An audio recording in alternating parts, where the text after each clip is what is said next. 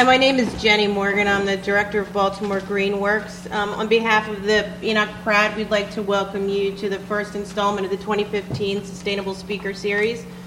All I'm going to say is we have a schedule of some of our proposed programs from our 2015 Baltimore Green Week that's coming up in April, and we're glad everybody came out tonight. I'm going to turn it over to Thomas Myers from Food and Water Watch, who's going to introduce the speakers and tell you a little bit about what's going on in Maryland. Great. Thank you. Excuse me. Like Jenny said, I'm the Maryland fracking organizer with Food and Water Watch. My name's Thomas. And hopefully you all have heard that we're working on a campaign with about 100 other organizations, some of whom are represented tonight, to pass a long-term moratorium on fracking in Maryland. So there's legislation that was just introduced this last week called the Protect Our Health and Communities Act. We're putting pressure on legislators to support the bill, but we already have over 50 co-sponsors in the House and Senate. So be sure to fill out one of these blue petition postcards. Some folks did on the way in, but be sure to fill one out on your way out. Those will get delivered to legislators in a couple weeks. And if you want to get more involved with the campaign, just check the volunteer box or check in with me. My contact information's out there as well. But thank you all so much for coming out. So we're going to be hearing from the authors of the book, obviously. So in The Real Cost of Fracking, Michelle Bomberger, who's a veterinarian, and Robert Oswald, who's a pharmacologist, show how hydraulic fracturing endangers the environment and harms people, pets, and livestock. They reveal the harrowing experiences of small farmers who have lost their animals and their livelihoods, and of rural farmers whose property values have plummeted as their towns have been invaded by drillers. Michelle is the author of 2 books on first aid for cats and dogs, and Robert is a professor of molecular medicine at Cornell. And they also serve on the advisory board of physicians, scientists, and engineers for healthy energy. So let's give them a big round of applause.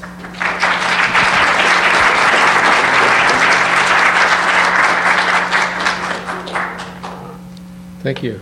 Thank you for coming out tonight. I understand there's going to be some freezing rain, and I hope everybody gets home safely. But your weather is not as bad as ours, I have to say that. Anyway, so we're going to talk a little bit about our book today. And this is the book. But what I'm going to do is give a little bit of an introduction to the subject and some of the things we think about. And then I'll let Michelle talk about about the meat of the book, and she'll do a little bit of reading, and then I'll talk a little bit more later. Okay.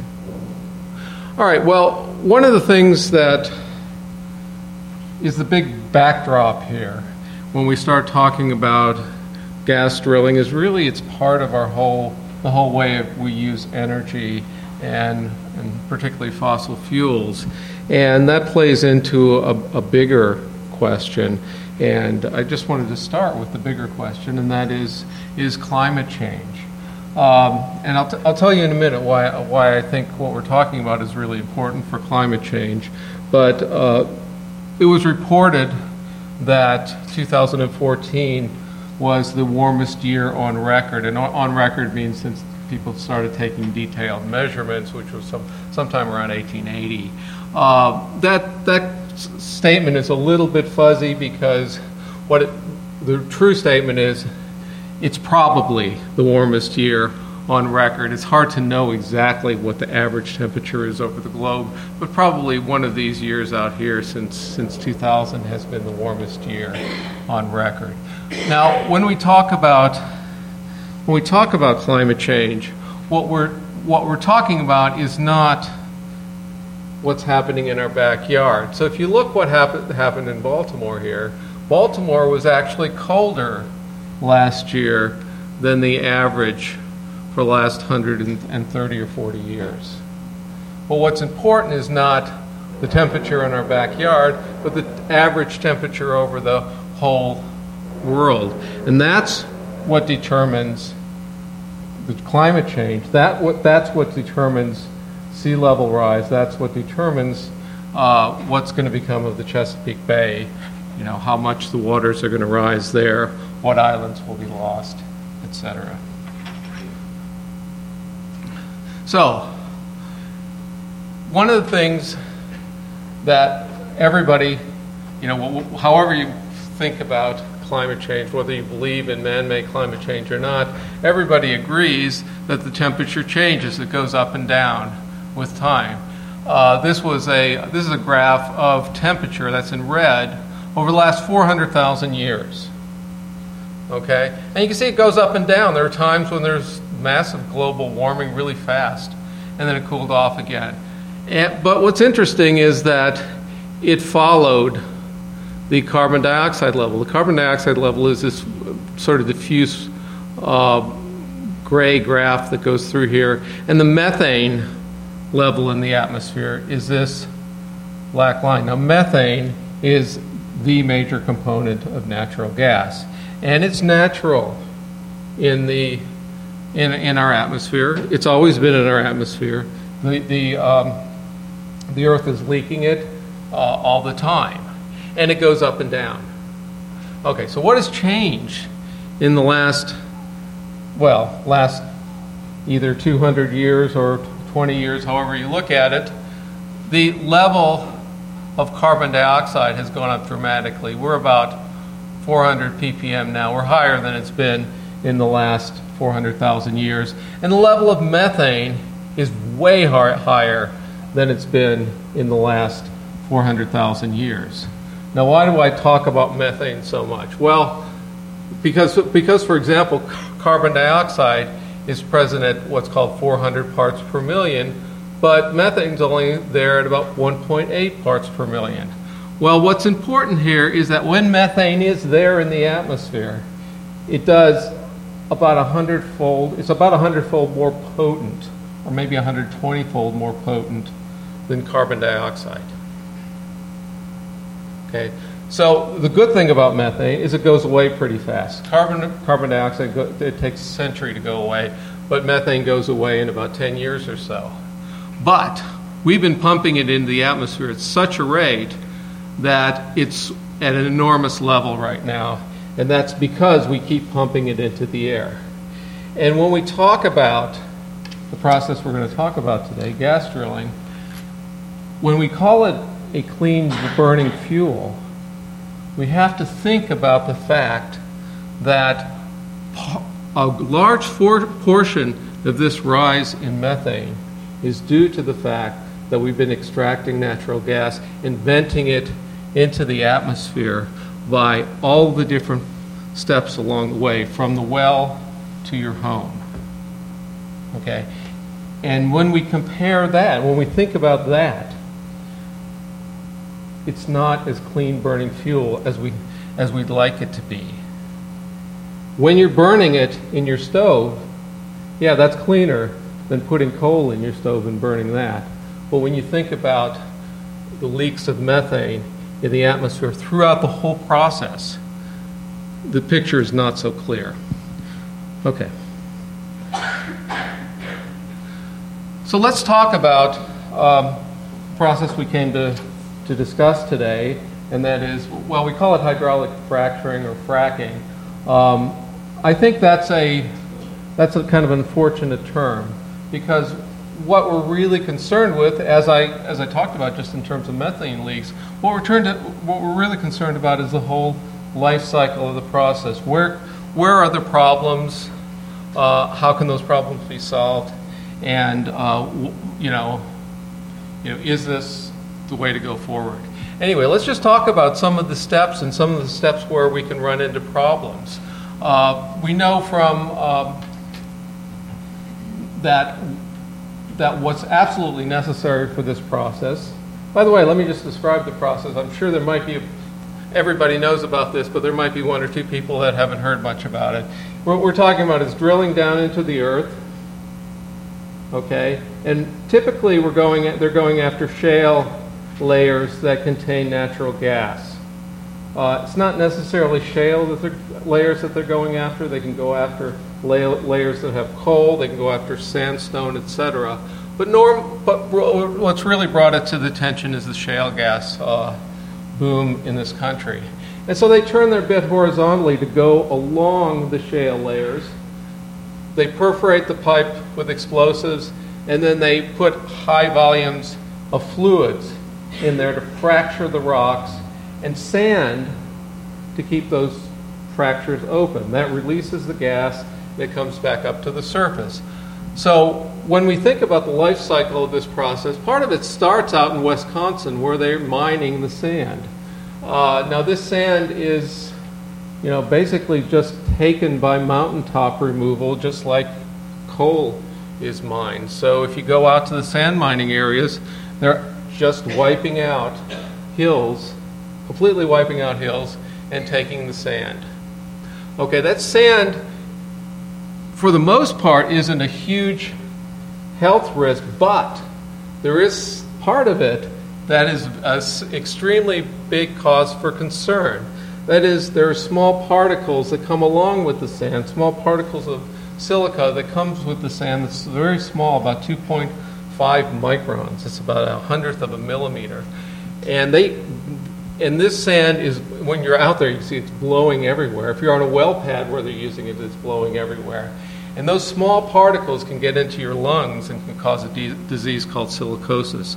So it's a serious lung disease of fatal consequences, and it's something that we really have to think about. The other thing that's important in areas where they're drilling is a huge amount of trucking. You can get trucked in rural areas. You see traffic. You can be held up in traffic for hours because of the truck traffic. Drilling can contaminate the aquifer. We were on a radio show this morning with Terry Engelder, who was the person who calculated how much natural gas is in the Marcellus Shale. And he said that, yes, indeed, when you drill, the drilling chemicals can contact the aquifer. He said that it wasn't a problem because they're green, but in some cases they have used things that people would not necessarily want in their drinking water. The other step is hydraulic fracturing. That's where they break open the rock.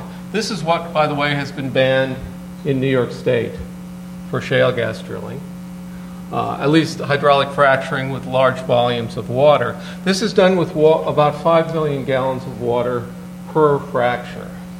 Okay, so they have to use a lot of water, either fresh water or recycled water, to pump into the wells. So it takes a lot of water out of the hydrologic cycle.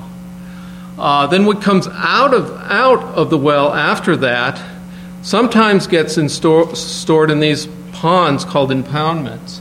Sometimes it gets stored in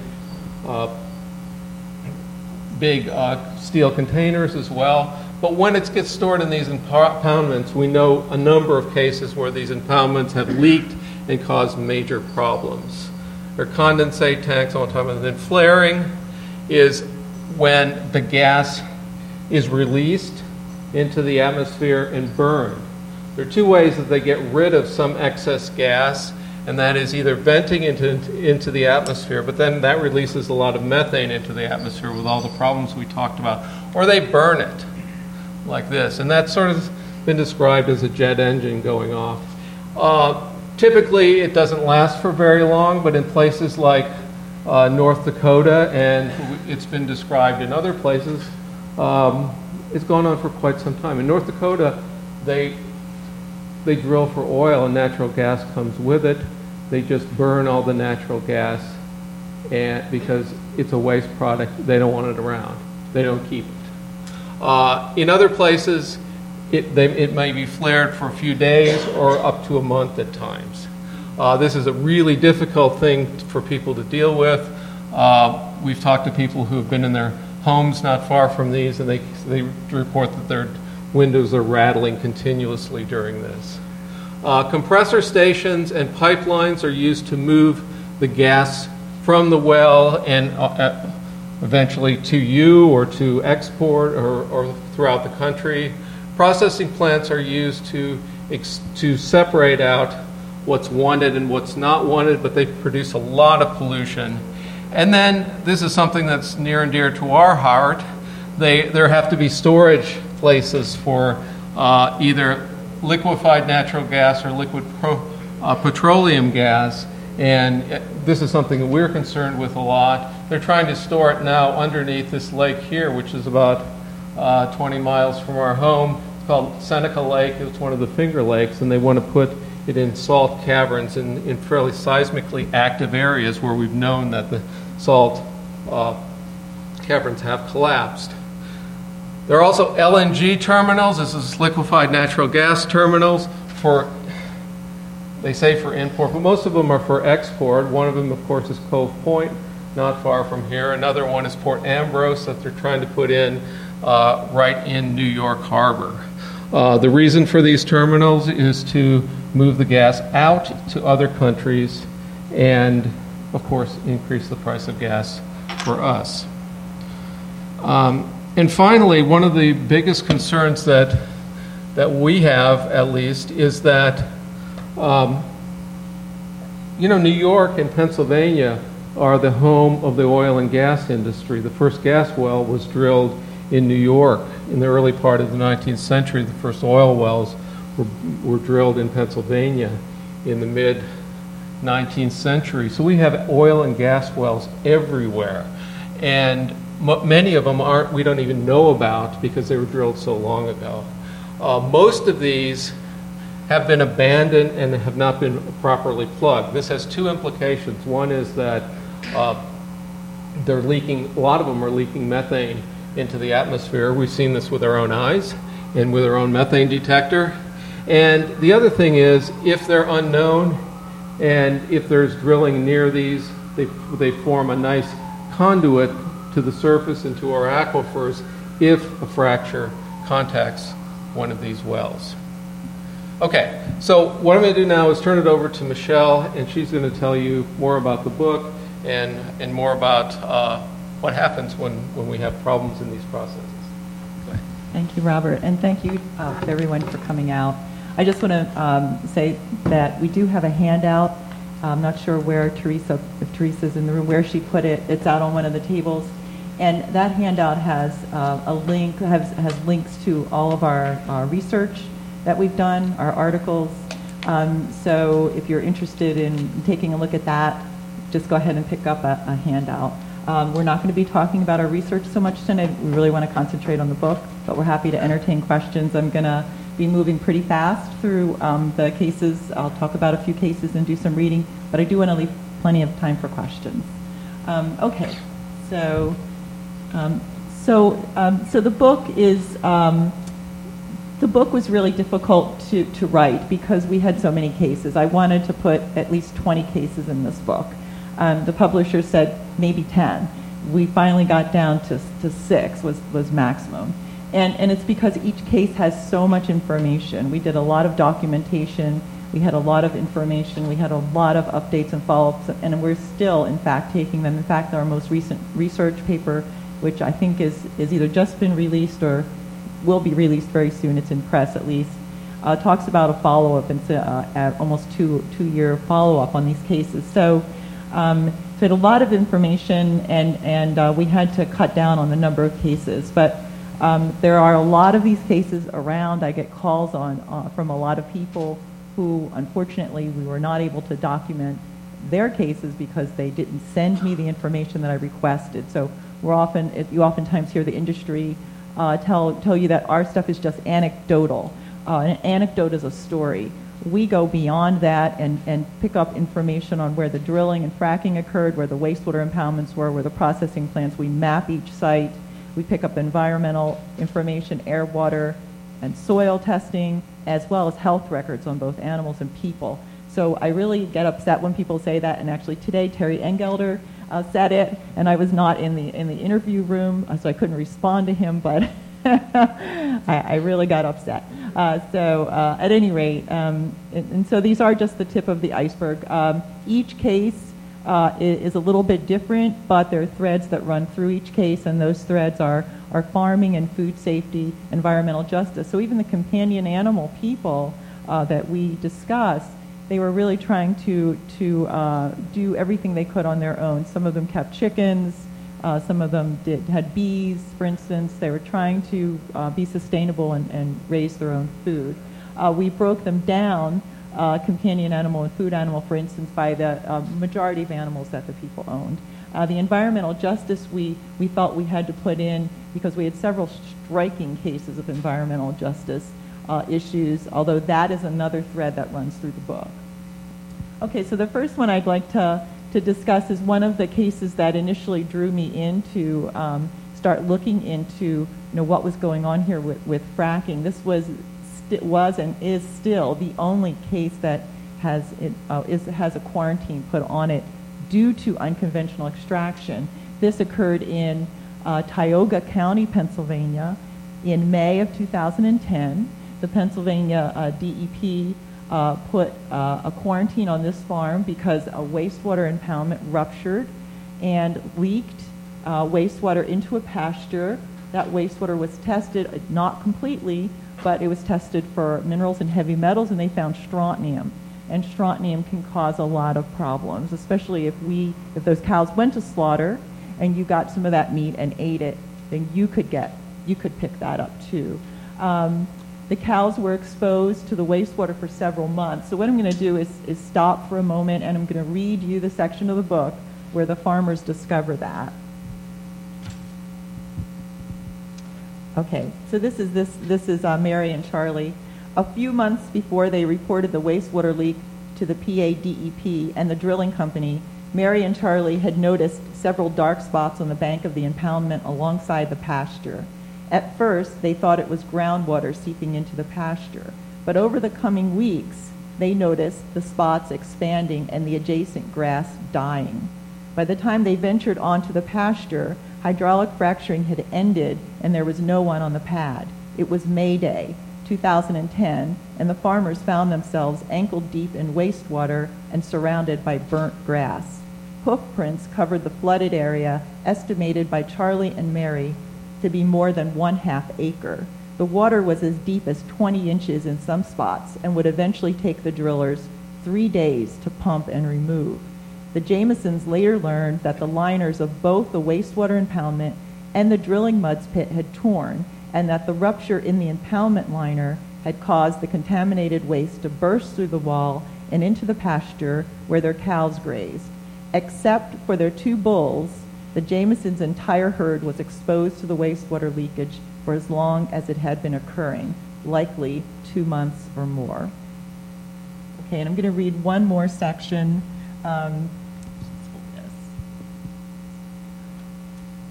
going to read one more section that talks about, at the end, so what happened to this farm. So their cows suffered reproductive problems. I don't want to give the whole chapter away, but they suffered reproductive problems, pretty severe ones, over several seasons. Okay, so as of July 2012, the Jamesons' cattle seemed to be back to normal, and sod was planted in the pasture to restore the hayfields. As he does every spring and summer, Charlie harvested his hayfields to provide feed for his cattle. It was then that he discovered that the staples used to lay the sod and the blasting wire left in the field contaminated his hay, rendering it useless. The drilling company, always the good neighbor, offered to buy the hay at half the going price. And those 5 additional wells that it planned to drill in the next few months, the company increased the size of the well pad to 3 acres and informed the Jamesons that the new plan is to drill a total of 10 wells on their property.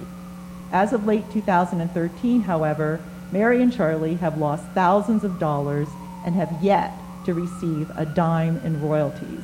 The only gas that has been extracted from their land has been vented to the atmosphere or flared off into oblivion.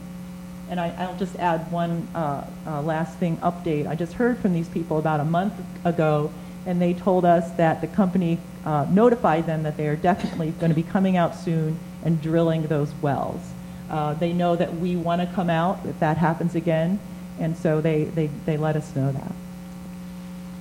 Okay, so this was another beef cattle case. This one occurred in Washington County, which is southwestern Pennsylvania, another intensively drilled area.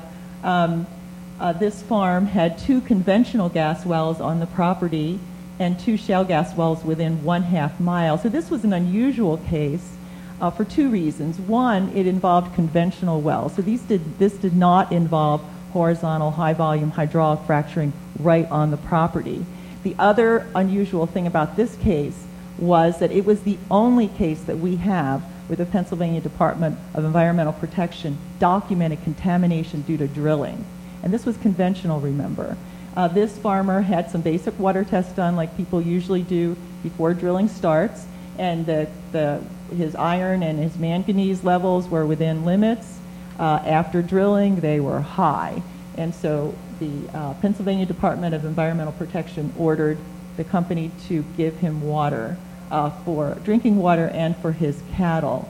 On a second well, that was one well, the second well that was drilled on the property had a blowout during the drilling process, so that means they lost control of the well. They had a bunch of gas that just blew out, and when that gas blew out, it pushed up the muds and fluids like a geyser, and it ran down the pasture and into the pond where the cattle graze. And his cattle actually had reproductive problems for 3 seasons following drilling operations.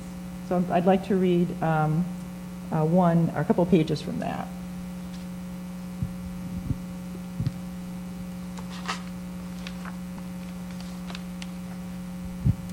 Okay, so this was the chapter of Sharon and Wade. And so this is just at the very end of the chapter. It sort of summarizes the case. Wade's case further touches on the issue of land use. Wade did not lease his land directly, but rather purchased leased land that he never expected to be drilled, particularly since the lease was more than 60 years old when he purchased the property. When the drilling companies exercised their legal right to drill, the farm was divided by access roads and the fencing was compromised. The portion of the land that was restored after the wells were put into production was restored in a way that was no longer suitable for hay production and grazing. Essentially, the drilling company permanently altered Wade's land. Beyond these material changes, the bottom line for Wade and a number of other farmers with whom we have spoken is simply a matter of respect. If his right to farm and the integrity of his land had been respected, if his concerns for the health of his cattle and horses had been respected, the loss of the water that supplied his house had been acknowledged and dealt with respectfully, his attitude toward all the problems he encountered would have been different. Instead, he has been arrested for protesting contaminated trash in his hayfield, is forced to purchase drinking water, and has lost more money than he's gained in royalties due to the devastation drilling has brought to his farm. After all the work he has done on his house and land, I wondered if Wade would ever leave this farm. He said that he would move in a minute to a place that has good water, but only under one condition, that he could bring his cattle and horses with him. If I can't take my animals with me, he said, ain't no sense living. I'll go down dying right here because I've got farming in my blood. And this was really typical. A lot of farmers, I heard this from so many farmers, they said, we're not going to move, we can't move. No matter how bad things get here, this is my life, this is my livelihood. Okay, so this case occurred in Bradford County. This is northeast Pennsylvania, another intensively drilled area. And this case had 13 shale gas wells within 2 miles, and 11 of 13 of those were unconventional. So there were several that were vertical wells that had not been drilled horizontally and were not high volume. So this was a case where these people, it was 2 women who were breeding dogs, they had moved to this area, had bought this land. They had surface rights but not mineral rights. The mineral rights had been sold. They didn't know about the drilling issue. They didn't know this was coming. They were there for 2 years. Everything was fine. Drilling hit. Their water quality changed. Their dogs stopped drinking the water. I think that was the first thing they said. They told me. And these were big dogs. You can see a picture right there. Those are Newfoundlands. So they had reproductive problems coincident with the water and air contamination. So we walked around their property. We got a tour of that whole area. It was pretty amazing how close all these wells were. So I just want to read one section of this where we walked into the backyard where another well was going to be placed on the neighbor's property. Okay. So I was thinking about her house, her dogs, her life, her options. She seemed able to read my mind. This is Samantha. This is a chapter from Samantha and Jesse. I was sold my property with potable water, but now, if I were to put it on the market, would you buy it? Would you come here and buy this beautiful piece of property? If the water smells so bad, it makes you want to throw up. If you have to take a shower 4 hours before company arrives so you can air the house out. She knew the answer to this question, but she was looking for advice. What should she do? I had no clear-cut answers.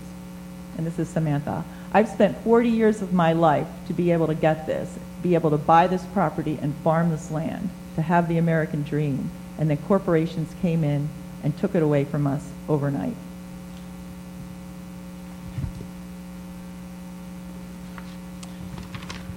Okay, so this is a community that's in Butler County. So this is north, or sort of it's above Washington County. So it's out that way in Pennsylvania, western Pennsylvania. So this was a community that was originally a hunting area for people to go and hunt. It actually turned out to be that all that mineral rights were leased. They could buy their surface rights, and they were small lots of land out there. They were segregated not only in where they were located within this town, but also in the services that they received. They didn't receive the services that the rest of the town members received. The roads were not well taken care of. Their mailboxes were all out by the end of the road, sort of like an apartment complex, I guess you could say, but they were real houses and it was a real community. So what happened with them is, again, a very, very highly intensively drilled area. They were surrounded by 15 shale gas wells within 1 mile. So that's a lot. And what happened with them was that their water was really good. In fact, they had neighbors come over and family come over to their house to get water from their well water. It was so good. When it changed, it was dramatic. The appearance of it was dramatic, but they also became incredibly ill. They became incredibly ill with vomiting and diarrhea, and they also had a dog that died 2 weeks later that also became ill. Also striking is the fact that the people that had come to the house to take the water also became ill. And they weren't the only ones. They had other people in the community come by to ask them if they were sick. So about a third of this community had become ill. This is a case that has been researched by university professors in that area of Pittsburgh and is a part of a journal that our paper will occur in, too, the one that is coming out soon and is in press. So this community has been well studied. So what happened with this case? So they had a lot of water contamination. The Pennsylvania DEP ordered the drilling company to provide drinking water on water buffaloes. A water buffalo is a container that can hold somewhere between 1,000 and 2,000 gallons of water that people mostly use for showers or for washing dishes or for laundry.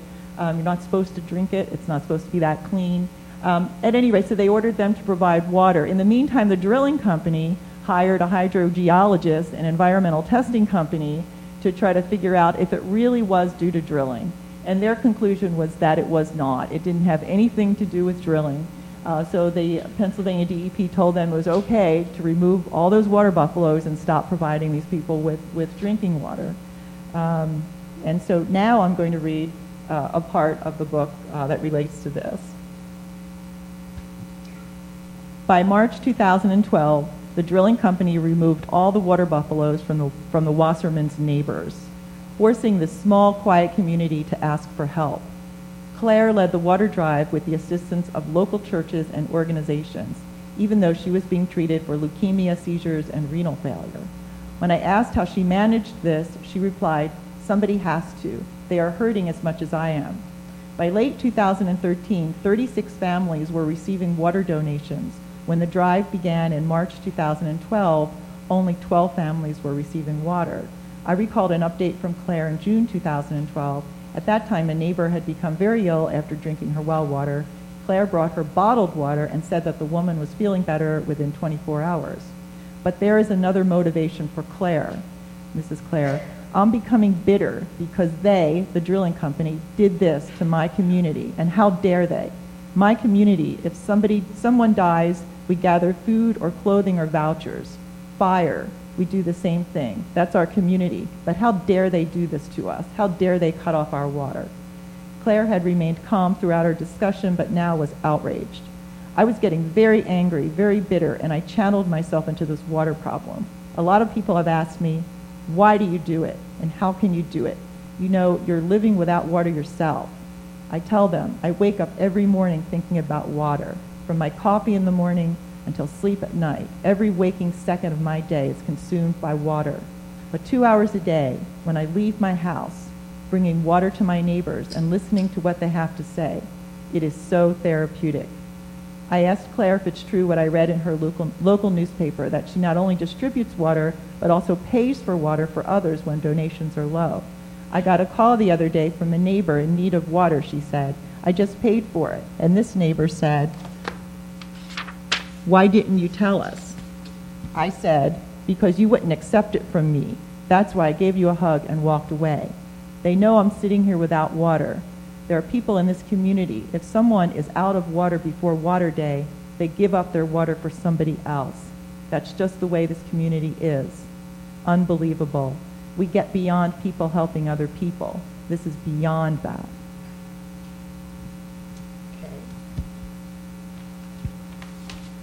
Okay, so this is the last thing I'm going to talk about, and it's actually the first chapter in the book. This is a case that took place in Washington County, again, southwestern Pennsylvania. And this actually is two cases in one, so it's two neighbors. And they were surrounded by more than 20 shale gas wells within 2 miles, and the closest one was within a mile. The closest pad was within a mile, and it had a large impoundment that was leaking. They didn't know that at the time when we started documentation. So what happened here was the neighbors between them had water quantity and quality changes, as well as air contamination later. One of the families had 2 children, and one of those children became very early on in this process, like soon after drilling and fracking, became sick with general GI issues, fatigue, just general problems. No one could diagnose it, had lots of testing, no one could figure it out. But at the same time, the animals that these 2 neighbors owned started becoming sick and dying, and no one could figure it out. They brought the animals to their vets, they had them worked up. They kept coming back to most likely toxins or poisons, or what was your animal exposed to? And they kept coming up and saying, we don't know, what was it? All that happened to these 2 neighbors. One of the neighbors moved. The other one is still there. The picture that you see up there was an art project, and that was done by one of the children for school. And the picture up there on the right is one of these women, the one who moved, who has to return to her house to look after it, try to keep it up as much as possible, because she couldn't. She just decided to move out for her health and the health of her children and animals. When she does return to the house, she wears a respirator, and when she's there for an hour or 2, she develops this rash. It's been diagnosed as a chemical dermatitis. She leaves the area. If she stays away for a couple weeks, this will go away. If she goes back, it will come back. So what I'd like to do is read a little bit, but I just want to say one word about the moving. We've had a number of cases move, and that's documented in our paper. With our follow-up, since we wrote that paper, we've had several more move. In all of those cases, their health has improved. The people and animals' health has improved. However, they're still not back to normal. These people have had a few years of exposures to compounds that are really toxic, carcinogens like benzene, teratogens like benzene, toluene, and xylene. A teratogen is a substance that can cross the placenta and cause birth defects. They've had exposure to environmental endocrine disrupting chemicals, EDCs. They've had exposure to immunosuppressants. So their health is not back to normal, but it is improved. So I'm going to finish by reading a paragraph that actually could pertain to any of these cases. Many proponents of gas drilling consider families such as these sacrificial lambs. They have lost their way of life so that the rest of us can continue to enjoy ours. We can purchase our 100,000 BTU barbecue grills and heat our poorly insulated homes to 75 degrees in the dead of winter. They are told that they are being patriotic, supplying the energy needs to our country so that we do not have to import oil from the Middle East. At the same time, multinational corporations are purchasing leases in Pennsylvania and planning to ship the gas to China and other lucrative markets. In most cultures, lambs that are sacrificed are treated with some respect, objects of reverence before the ultimate deed. Our sacrificial lambs are objects of derision that are cast aside and made to beg for water. Thank you. Okay. I'll make a few additional comments and then we'll take questions. I don't want you to leave you with the impression that we're the only ones that have found any health effects from this process. I just mentioned a few other people just so you have some idea. There are many more studies, but there are a couple of studies of large numbers of people in Texas, Pennsylvania, in Colorado, in one study, in Colorado in another study. And it was fun. This is just studies of birth statistics, and they found that the first one actually was a graduate student at Cornell, who's now a professor at the University of Rochester, Elaine Hill. She found that the babies had an average of low birth weight and APGAR scores when they lived close to the wells versus not so close to wells. APGAR scores is just an early measure of cognitive function. And Lisa McKinsey found some congenital heart defects associated with proximity to gas wells.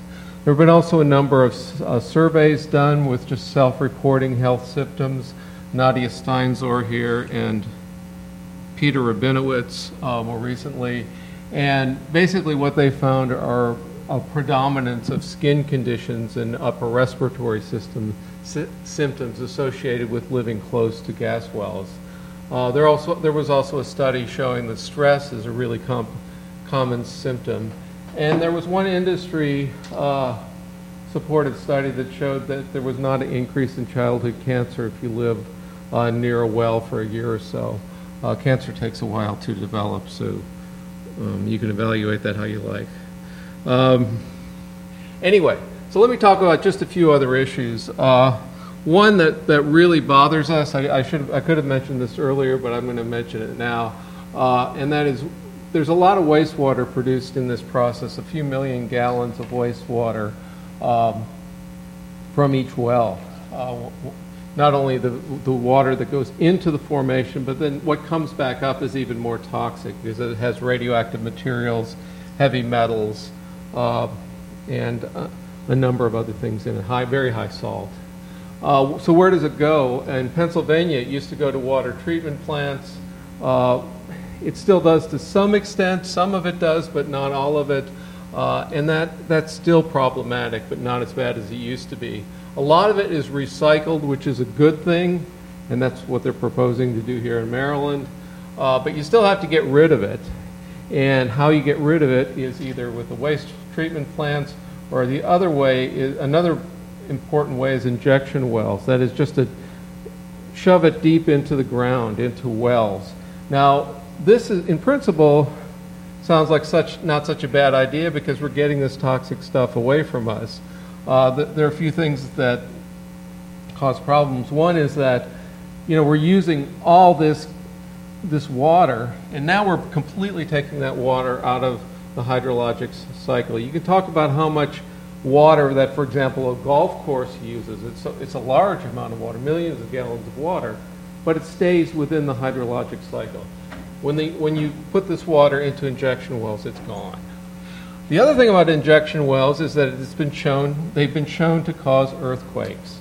And there's been a great increase in earthquakes, particularly in Oklahoma, but also in Ohio, Kansas, Arkansas, and a few other places. We've also heard that people have heard that fracking, hydraulic fracturing, causes earthquakes, and for a long time we thought that wasn't true. It is fairly rare, but actually there are now some really pretty good documented cases. Just recently in Alberta, there was an earthquake that was 4.5 on the Richter scale, caused by not the injection well, but hydraulic fracturing itself. So other uses. Some of the wastewater has been spread on roads, and it's called beneficial use for I know, for de-icing as well as keeping dust down. There's some minimal testing on this, but there have been some really horrendous problems with it as well. There has been a proposal to use it for water softener pellets. They say they can make it 97% pure.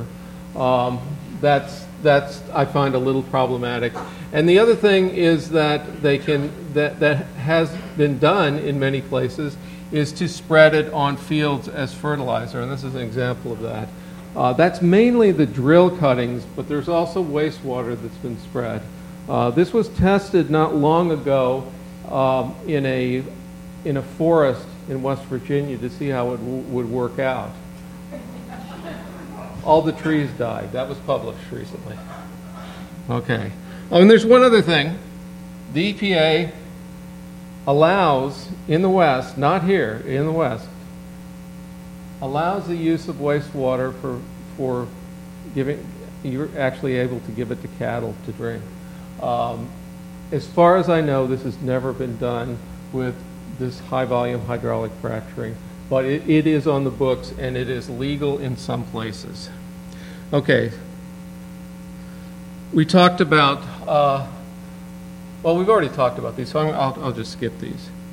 Okay, I just want to talk about a few other things that we're concerned, or that make us think about, what to do about trying to learn more about this process. But one thing I want to point out before I get to that is that, one of the things that we're told a lot is that we really shouldn't be concerned about this process because hydraulic fracturing fluid is really just water and salt and a little bit of chemicals, 1%.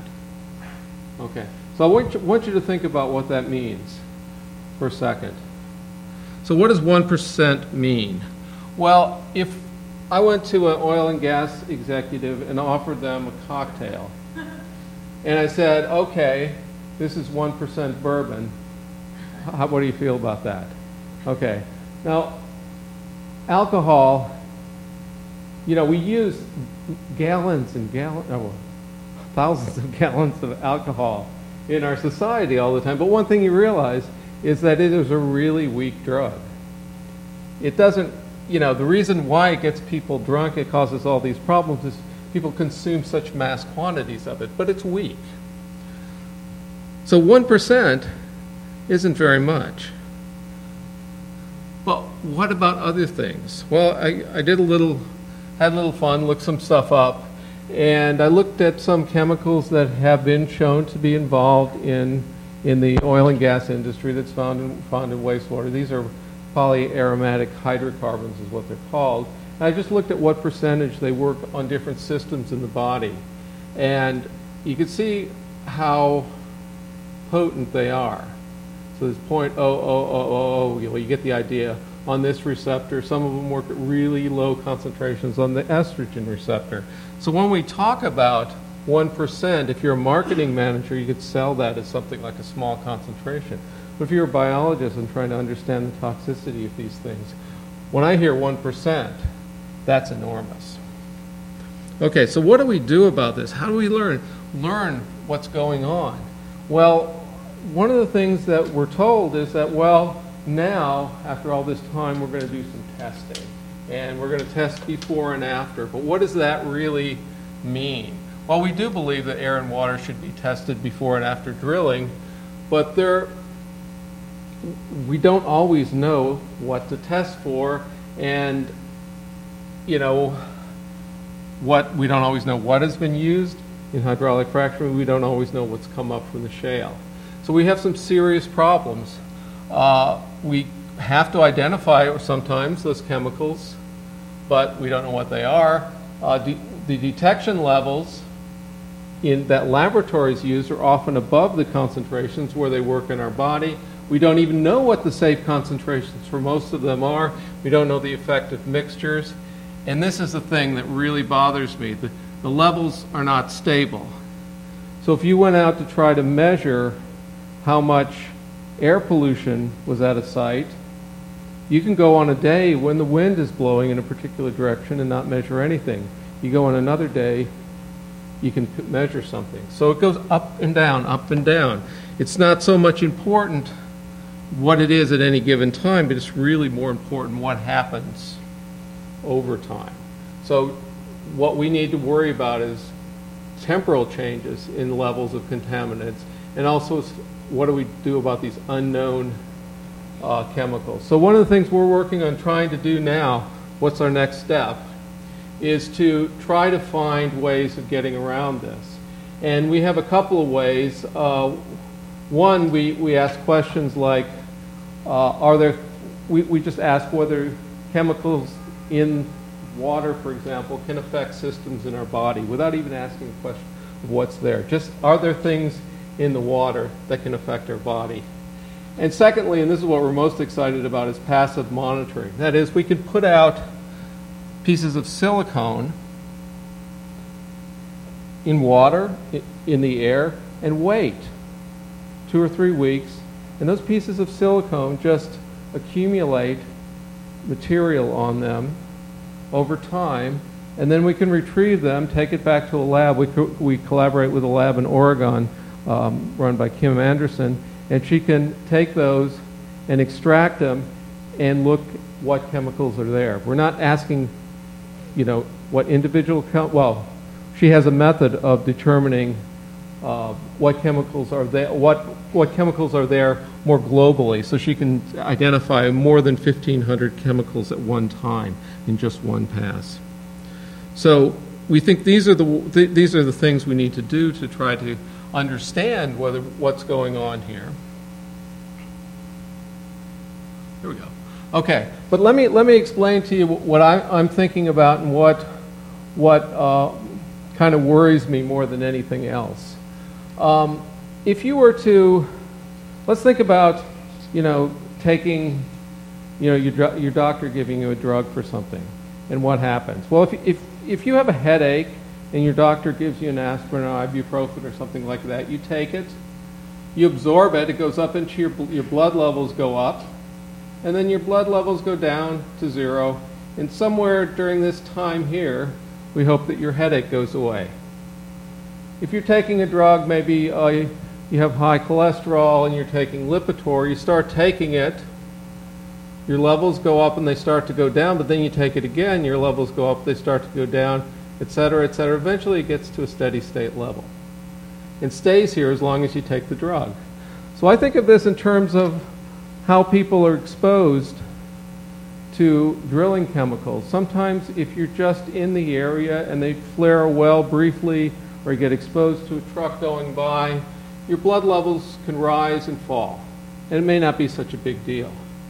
But if you're somewhere where there's a continuous exposure, like your well water is contaminated, if you're near a processing plant where they're putting out pollution continuously, or maybe a lot of times what they do is put out more at night, so it goes up and down and up and down, but you're exposed to it continuously, then you can reach these steady state levels, and that's where I think we can have serious health consequences. So these are the things these are the risks that I think are important: water contamination in places where there are continuous emissions, like processing plants, or near a wastewater impoundment that continually gives off pollution. Okay, so one of the things we do in our book is we end it by saying that we can't just say no to everything. We have to find a way forward into a better society, somewhere where we don't have to worry so much about climate change, where we don't have to worry so much about health effects from this type of pollution. And we think that we can do this. It's possible. The best place to start, perhaps, is trying to decrease our energy use. That's the cheapest, most effective way to contribute to the problems that we're talking about today. But there are other ways. We believe that solar energy is part of the mix, wind energy is part of the mix. There are a lot of places where we can do this. And when you say, well, we can't really do that because it's too expensive and these are not reliable, etc. Well, there have been studies showing that we can power every state with renewable energy if we do it right. And if we ask the question, is it cost effective? I just want to leave you with this. We have an industry that's been supplying us with fossil fuels for 150 years or more. They have been subsidized by our government, either subsidized or they don't pay for external costs like pollution. But in fact, we have borne the cost much more than we pay for the fossil fuel. So they've been subsidized. Renewable energy is subsidized as well, but by a much smaller fraction than fossil fuels. So if we tip the playing field toward renewable energies, we can transform our energy from fossil fuels to a clean energy future where we can move forward. Thank you.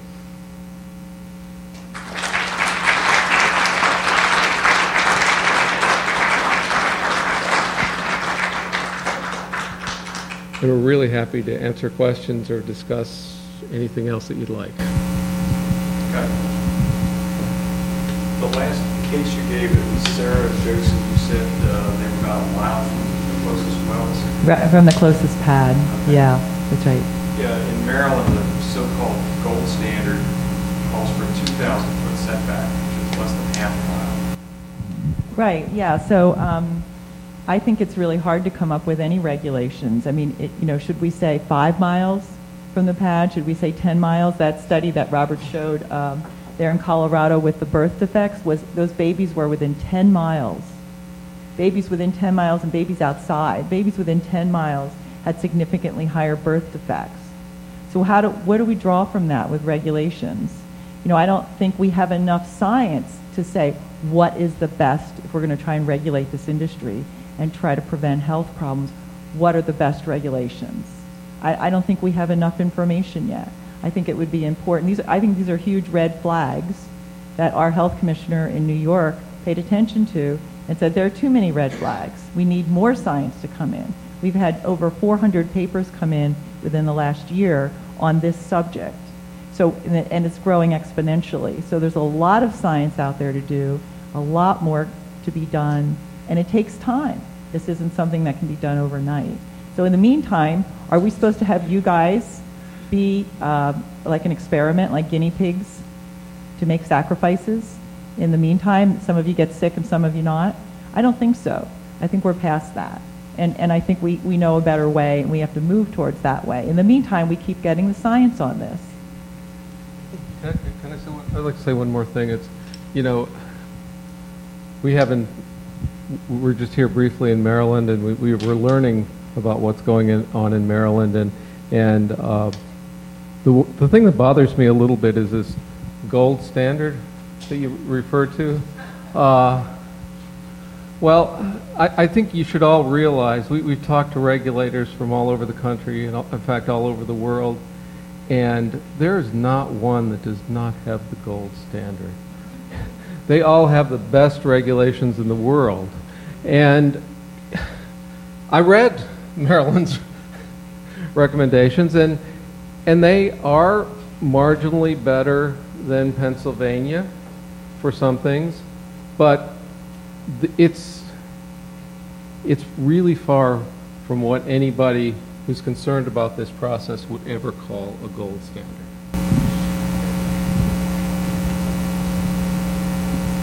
You had your hand up first? I'm just curious if you've had any conversations with people in industry, this industry, around your book, thinking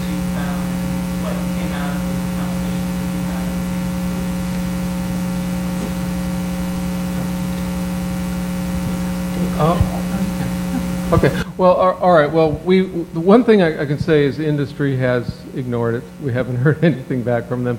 But one of the things that we did do, because we're really interested in what people inside the industry think about these processes and everything, we tried to talk to workers, people who actually have been on the pads doing the work, and we ended up, getting about 4 or 5 of them, I think 5 in the end, that would allow us to talk to them. Some were current workers, some were former workers, and we finally published an interview with one of them who was a really well-spoken, very intelligent guy who'd worked many years as a driller, and his father had also done that. And we published the interview with him not long ago in a journal called New Solutions. It's in the list of references if you want to pick it up here. But he gave us a lot of insights on what workers go through and some of the good things about the industry, like making a lot of money, but also some of the dangers and some of the ways that people get injured, etc. Yes. It would seem to me that one of the big problems is groundwater contamination with aquifers. That is, it's below ground, you don't know what's going on. It seems like once you start to contaminate it, sort of the show's over, that you can't monitor it, and it's going to travel potentially great distances. What is your feeling about this? Well, it's certainly one of the biggest concerns. Air and water are both incredible concerns that we have. What you'll hear a lot is that they're drilling the fracking occurs way down below in the shale, a mile down or more, so we really don't need to be concerned with that. There are a couple things about that. One is that most of the instances of contamination that we have seen have come not from a hydraulic fracturing itself, but like spills on the surface or faulty casings on the wells that are not necessarily associated with hydraulic fracturing per se. However, there are cases not very far from here where they hydraulically fracture coal seams, and that's actually done right in an aquifer, and that can contaminate water directly. Okay, so I think obviously it's a huge issue, and that's what we're concerned with. Yes. In the movie Gas, the Department of Environmental Protection in Pennsylvania really great about what concerns that people not drilling bottled water and you write about the fact that the contamination in the water. So all of these evidence are really saying this is not really regulatory agencies in Pennsylvania, and I know a lot of farmers up here who voluntarily sign on. Well, the thing about the Pennsylvania Department of Environmental Protection is I have found with these cases that we've had in Pennsylvania, they are very inconsistent. There'll be the case that I talked about with the quarantine. They actually went in there and they did something. They were concerned. And there was the other case I presented, also in Pennsylvania, the blowout. Somebody from the DEP came and told the farmer, no problem. He said, what about my cows? Are they going to suffer because of these drilling fluids in this geyser? He said, no problem. Your cows will be fine. He did not fence off that pond until he started to have stillborn calves, so many stillborn calves. He made that connection and he fenced off the pond. But then it was too late because his cattle were exposed. So here was the same regulatory agency doing two different things. So they are so inconsistent. That's a big thing. So, and I found overall, with all the states that we've been in and talked to people, that people are very upset and dissatisfied with the regulatory agency.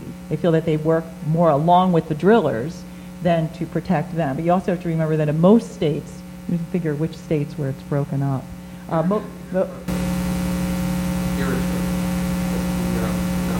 Okay, so here you guys are lucky here in the fact that your one agency does the regulation and one does the permitting. So, but in most, Oh, they are together. Okay. All right. So, okay. So when they're together, there's that conflict of interest. And so who are they going to protect? Are they going to protect, are they working for the drillers, or are they trying to protect the people? So that's a problem. One of the first bodies indicating that agriculture came from agriculture. Oh yeah, absolutely. That's true. I mean, agriculture is a major source of methane in the atmosphere. A few places it comes from. Rice farming is one place. The other is cows. I mean, cows produce a lot of methane, and there are drugs that you can give them to keep them from producing so much methane, and that's what's done in feedlots. But they produce something 25 to 30% of the methane in the air. Well, you have cows in pasture, and you have a farm chicken, and I find that hard to believe. Is there a distinction made between the body animals feeding on original feedlot and the biological biodynamic farm as well as feeding our animals? Well, you're going to hate my answer. Yeah, you're really going to hate my answer, because the concentrated feeding operations feed them monensin, which the idea is that methane is a waste product for them, but they burp it out basically mostly, and what monensin does is what they give them is it decreases that, so they put more of that into the chemicals that they can digest, and so per cow they're probably producing less methane than the cows on the grass-fed cows. Well, that's another issue. I'm just talking about the cows themselves. But yeah, you're right. That's another. Well, yeah, and just one more thing about the CAFOs. Those animals are fed. They get so many chemicals.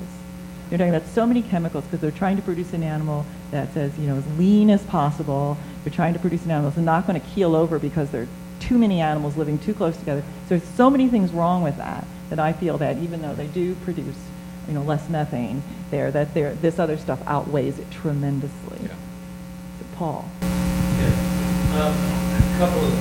One comment and a couple of requests. I know that you all changed the names of all the people, so I won't ask you to reveal that, but the last example that you gave, I know a family with a very similar story to that in southwestern Pennsylvania that I did in Pennsylvania. So actually, I know it's Right. Yes. Right. That's right. resources. Yep, that's true. And all these cases are in litigation, and if you searched the internet really, really well and spent a lot of time, you could probably find them, because they have all spoken out at one time or another. Right. So people often say, well, why can't the federal government regulate these companies that could they do a better job? And I know that in the case of this last family, that EPA, that their farm is part of the National Grass Fed. Right. And the EPA attorneys told their attorney, I can't tell your clients not to drink the water. Right. You should not drink That's right. So that's in the book. And so that is in the book, Paul. So my point is, this goes all the way to the top. Absolutely. And so that particular case, and that wasn't the only one. We had actually 3 that are in that EPA hydraulic fracturing water study. And so for me, when I saw what the EPA was testing, the chemicals they were testing, it was incredible. So they are really trying to cover a broad base there. But the other incredible thing was that most of those chemicals do not have what we call MCLs, or maximum contaminant levels. What does that mean? That means that we don't know what the level is that could affect our health. They don't know. We haven't determined and done the health research on these chemicals to know how dangerous they are. So we had several of these people had fracturing fluid chemicals in their water. Now, their pre-water test wasn't tested for this, so the drilling company can always say, well, you always had that in your water. It's not our fault, right? But they have it in their water at a level that we don't even know. We don't have an MCL for to know whether that's safe or not. So I think there are all those levels on top of there. But the fact that they were not told and could not be told not to drink their water in a letter form, it really talks a lot about accountability all the way up. And the request I wanted to make is that I live in Western Maryland. I live in Gastonia. I'm here tonight with some friends who also are from there. And to follow up what Thomas was saying about the legislation, it's really important that people who live in urban and suburban parts of the state contact their state legislators about this. It's one, I have no representation in Annapolis by my elected representatives. Hopefully you all do, you're better off. But if you contact your state legislator and say, I don't want fracking in Maryland, that is huge. So please do that.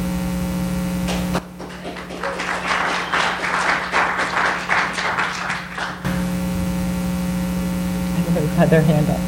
Let's take the man in the back. That's typically how litigation Yeah, so they're in all different stages of litigation. Typically, what happens is, and I'm not a lawyer, but what I'm seeing with these cases, and we're in years now, is that something will come up and it'll get delayed or put off. But they'll have to be deposed again, meaning they'll have to the people who are making the charge, the people whose water is bad, will have to come up and go through the whole questioning line by the lawyers again.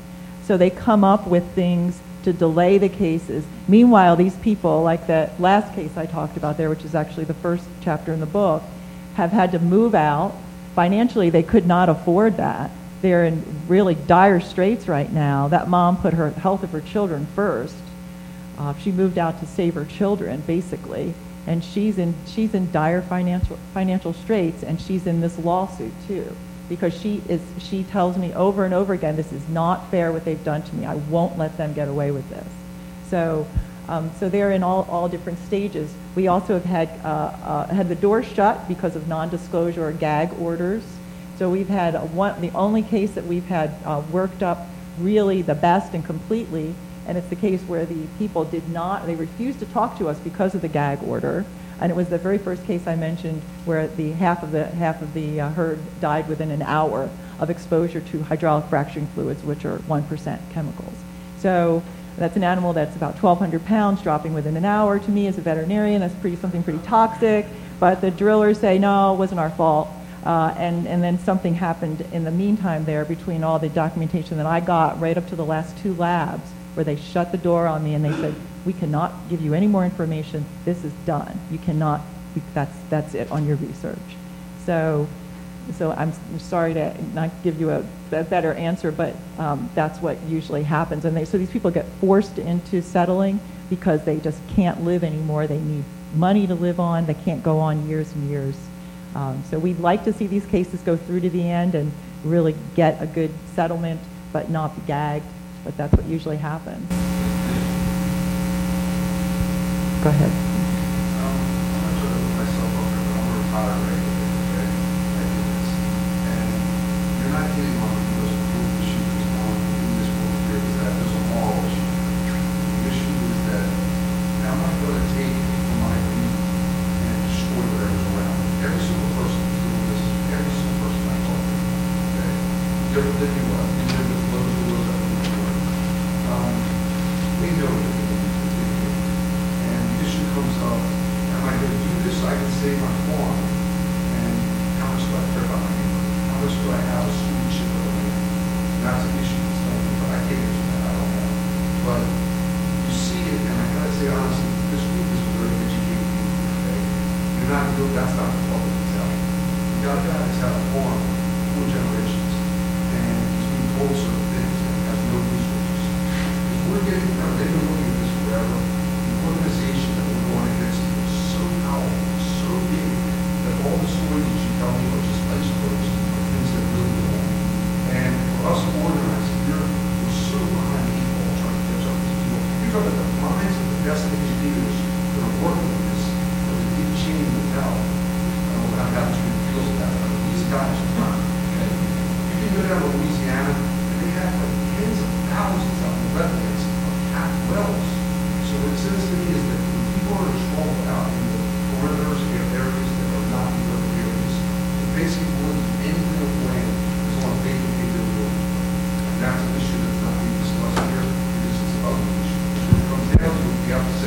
Yeah, I'm a responsible. Well, actually, we do discuss that in the book. So I would tell you, go ahead and read the book. And people do lease for different reasons. And there are several cases that I mentioned tonight where they bought the land where the mineral rights were already leased. So everybody's in a different situation. Do you want to mention it? I just want to say one thing. I mean, I'm not sure exactly where you're going on this, but I really hesitate to point fingers at the people who have leased, because I think some of them have leased out of desperation. Some of them have leased because they've been doing it forever in Pennsylvania, and that's how they grew up. I think the issue is really environmental justice, and what's really gone on here is most of this is done in rural areas where they can get people to sign to save their farm. And I haven't seen one drilling rig or processing plant in Central Park in New York, so it's not being done in wealthy areas generally, okay? So if we want people to sacrifice and be patriotic and let us drill their land and get our gas, I think we're asking too much. Because I think the people that should be patriotic and should be taking care of us are these companies that refuse to pay taxes in our country and refuse to go along with reasonable environmental regulations and fight any effort to put a carbon tax on their operations to fund all the damage they do. I just want to add one thing. The one point you made was that they are so powerful that, what can we do? We can't do anything. When this came in New York, the idea of this coming to New York, we realized pretty quickly that our federal government wasn't going to protect us. Our state government wasn't going to protect us. So it really came down to the local level. And if you know the history of what's happened in New York, then you'd know that groups did organize at the town board level. People had meetings. What was going to happen in each town came up. And that's the level that it was fought at. And that's the level that it was fought at in the courts. And then that we were lucky in New York that at the state level they looked all around before they made the decision. So I wouldn't say, okay, they're so powerful, what can we do? We can't do anything. They are very powerful, but there are power in numbers and people getting together and doing things. Exactly. It's not Oklahoma. No, we're Maryland. I understand that, but it's even worse than Oklahoma. Because the economy here is fantastic. Go to Mississippi or Alabama, my God, people here don't understand that's a third world country. And then people there know how to sell it. Okay? But if they went in there and said, Right. We're going to give you money that's astronomical. It's part of what's going on is that there's a greed factor that people cannot throw away. And that's the thing that I think is not going to. I have no books, I don't know, but that's what's scary is that people will just look at it and go, how much money can we get out of this? And there's no, what's the future of the whole? There's not even a thought in the process. That's what I've seen. So I've been across places where people want to, not this is there in Maryland, but I've been there and I've seen what's done. There's not a time the actor has to affect it. We know it, we still do it. We have about 5 more minutes. Okay. So do you want to call it? Yes. First of all, I want to thank you, brother. I actually was most interested in you when you did your lectures on the PSC website with the credit. So along with Dr. Navarrete, I think you guys are the ones that got me. I thank you for reaching out nationally. And your book is excellent, so I thank you for that as well. The question I had, I noticed that Dr. Hill's article up there, is that published now? Yeah. Well, I don't think it is published yet. If not, when are we going to get That's it? The Pennsylvania study is in press.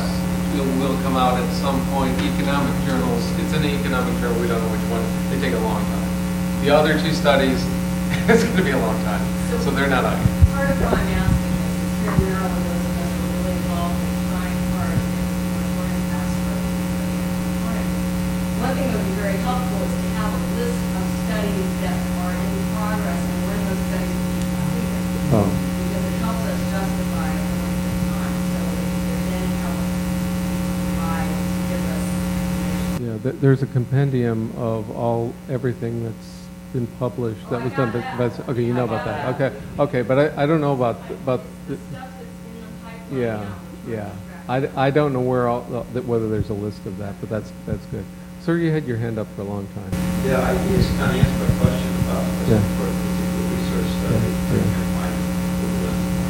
But one of the things that the study indicated was that a lot of these unknown contaminants that you referred to before are structural homologs or structurally similar to aromatic hydrocarbons and PAHs and all of our carcinogenic and mutagenic. And they might actually have synergistic. So they might not just have all toxicity, they might act in concert with known bad actors in the case of toxicity. Right. Absolutely. Yeah, that's exactly right. We've talked about that a lot. Yeah. I had a question. I like the show and perhaps I have a exception version to that for an anecdotal. And I've been following practice for a long time now and I'm aware of so many stories of people that are ill on some level, worse sneeze and neuropathy and rashes and nausea and diarrhea and on and on. But what I want to ask about is the art listening and the list of the harm was an attempt, is an attempt to try and gather, and I think there are cases now of stories. And I just wanted, because the DEP is not doing it, I just want to get your take on familiar with the harm and about the thousands of stories that are in there. Right. So my understanding of that is that they are, I don't know how well documented they are. I know they talk to the people, but I don't know if they've actually gone out and gathered the documentation on the drilling and the fracking events, have mapped those houses, have mapped what's around them, have collected the results, and have, I don't think I mentioned it because it's part of our research, but we put all that on a timeline. And we start 5 years before drilling came to the area, so each case is its own control, and layer the health records on top of that, so that then we can get exposure data. So I've got tons of data on all these cases. So I'm not sure. Well, I don't dismiss it. I'm just saying that I couldn't stand behind it and just say that it's documented because I haven't done the documentation. I think it's important, though. I mean, I think it was Jenny Lissick that's done that. Yeah, and I think it's really important because we have a sense of the number of people that are concerned. Okay, I think each one of those cases need to be studied in more detail. But I think she's done a service by giving us an idea of how many people are worried about it and feel that they have problems. Okay.